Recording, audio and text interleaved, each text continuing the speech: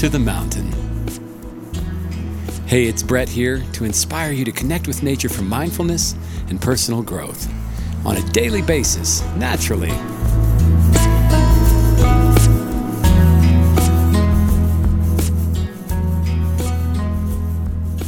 Hey, it is good to have you here as always, as we connect not only with nature but with each other for mindfulness and personal growth on this path of seeking to cultivate different components of well-being. Today we want to talk about self-mastery.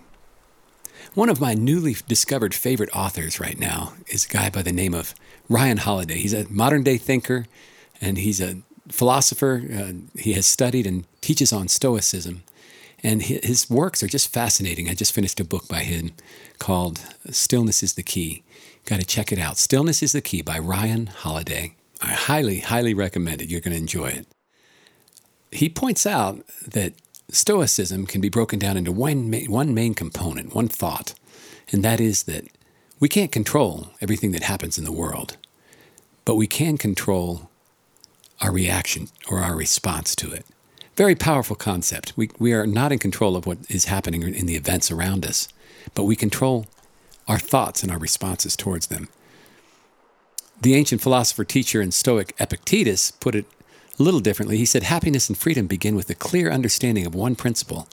Some things are within our control, and some things are not. And it takes wisdom and the habit of thoughtful effort to discern the difference. So the things that are within our control are simple and few, but powerful. We can control our own opinions and behaviors, basically our response to outside events and stimuli, our aspirations and our desires, and the things that repel us. Epictetus goes on to say, it is only after you have faced up to this fundamental rule and learned to distinguish between what you can and can't control that inner tranquility and outer effectiveness become possible. I think most of us are familiar with the AA Serenity Prayer. God, grant me the serenity to accept the things I cannot change, the courage to change the things I can, and the wisdom to know the difference. Serenity, courage, and wisdom. 3 powerful and effective self-mastery tools we can all learn to use to sharpen and apply to every area of our lives. If you were a person who could practice living this prayer from moment to moment to moment, you would be an extraordinarily wise and happy person who has attained self-mastery. Whether you want to lose weight, learn to control your tongue, or even start a business, self-mastery is the key. And now believe me, I know this is no easy feat. Thomas A. Kempis asks, who is forced to struggle more than he who tries to master himself? And then he goes on to assert, this ought to be our purpose then, to conquer oneself, to become stronger each day, and to advance in virtue. I like that term, advance in virtue.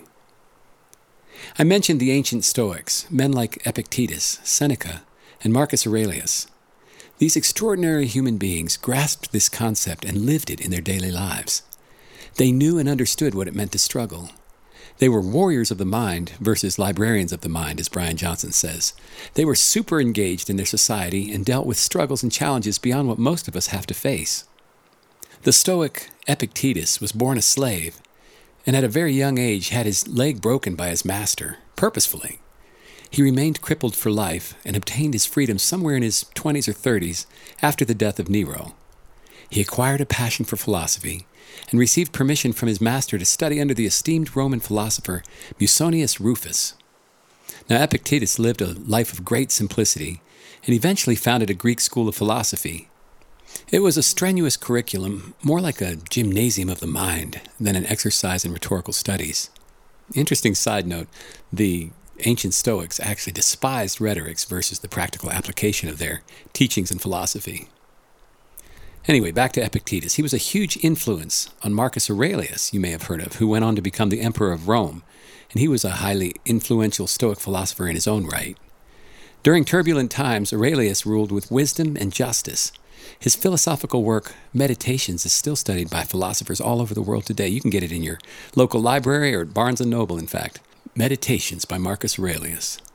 Another Stoic of the time, Seneca, was a Roman statesman, playwright, and advisor to the Roman Emperor Nero. You've probably heard these names at one point or another in your life, especially if you studied any kind of philosophy or ancient wisdom or Stoicism in school. So, what significance do these ancient, outdated sages and Stoics have to do with you and me today?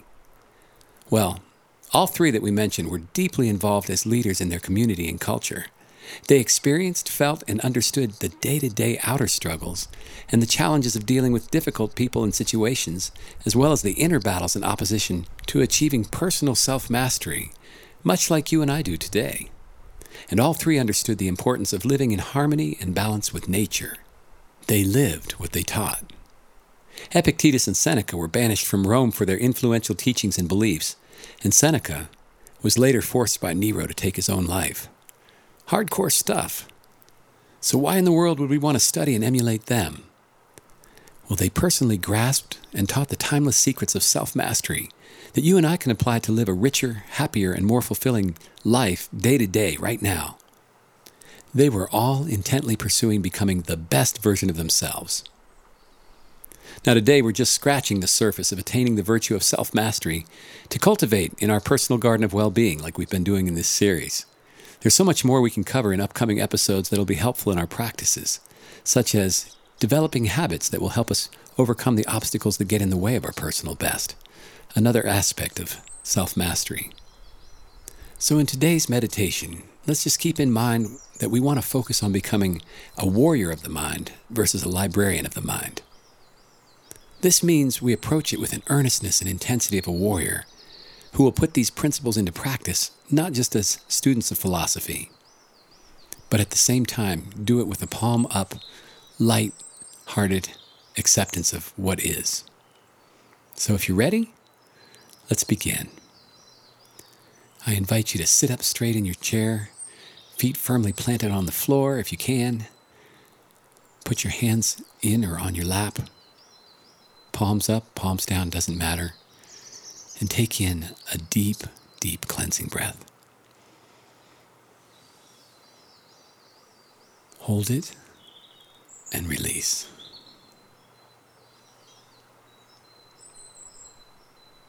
Let's try that again. Deep in-breath, hold at the top of your head, and then release. And as you release, just totally relax.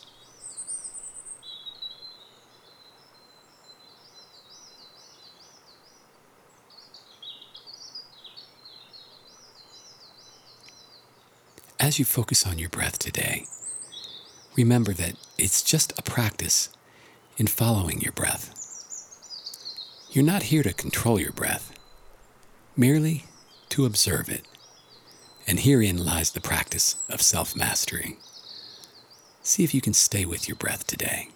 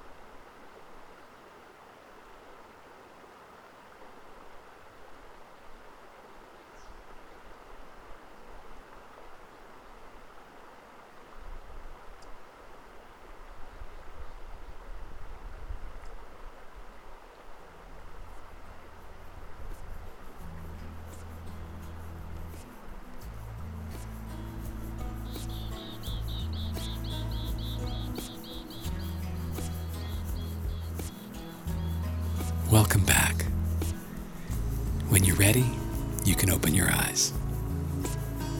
I hope this provided you with some much-needed silence and purposeful stillness today as you quiet your heart and your thoughts and mind and focus on self-mastery and becoming the best version of yourself. It's widely thought that Lao Tzu is the one who said, "He who controls others may be powerful, but he who masters himself is mightier still." What a great thing to aspire to master ourselves. Thanks so much for being with us here today. The gift of your time is an incredible one, and I don't take it for granted. It's always good being with you.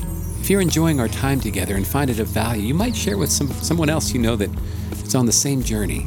Love to have them along, and please rate and review wherever you get your podcasts as well. Thanks so much for doing that. And remember, life is a gift, nature's a gift, and you are a gift back to the world. See you back here soon.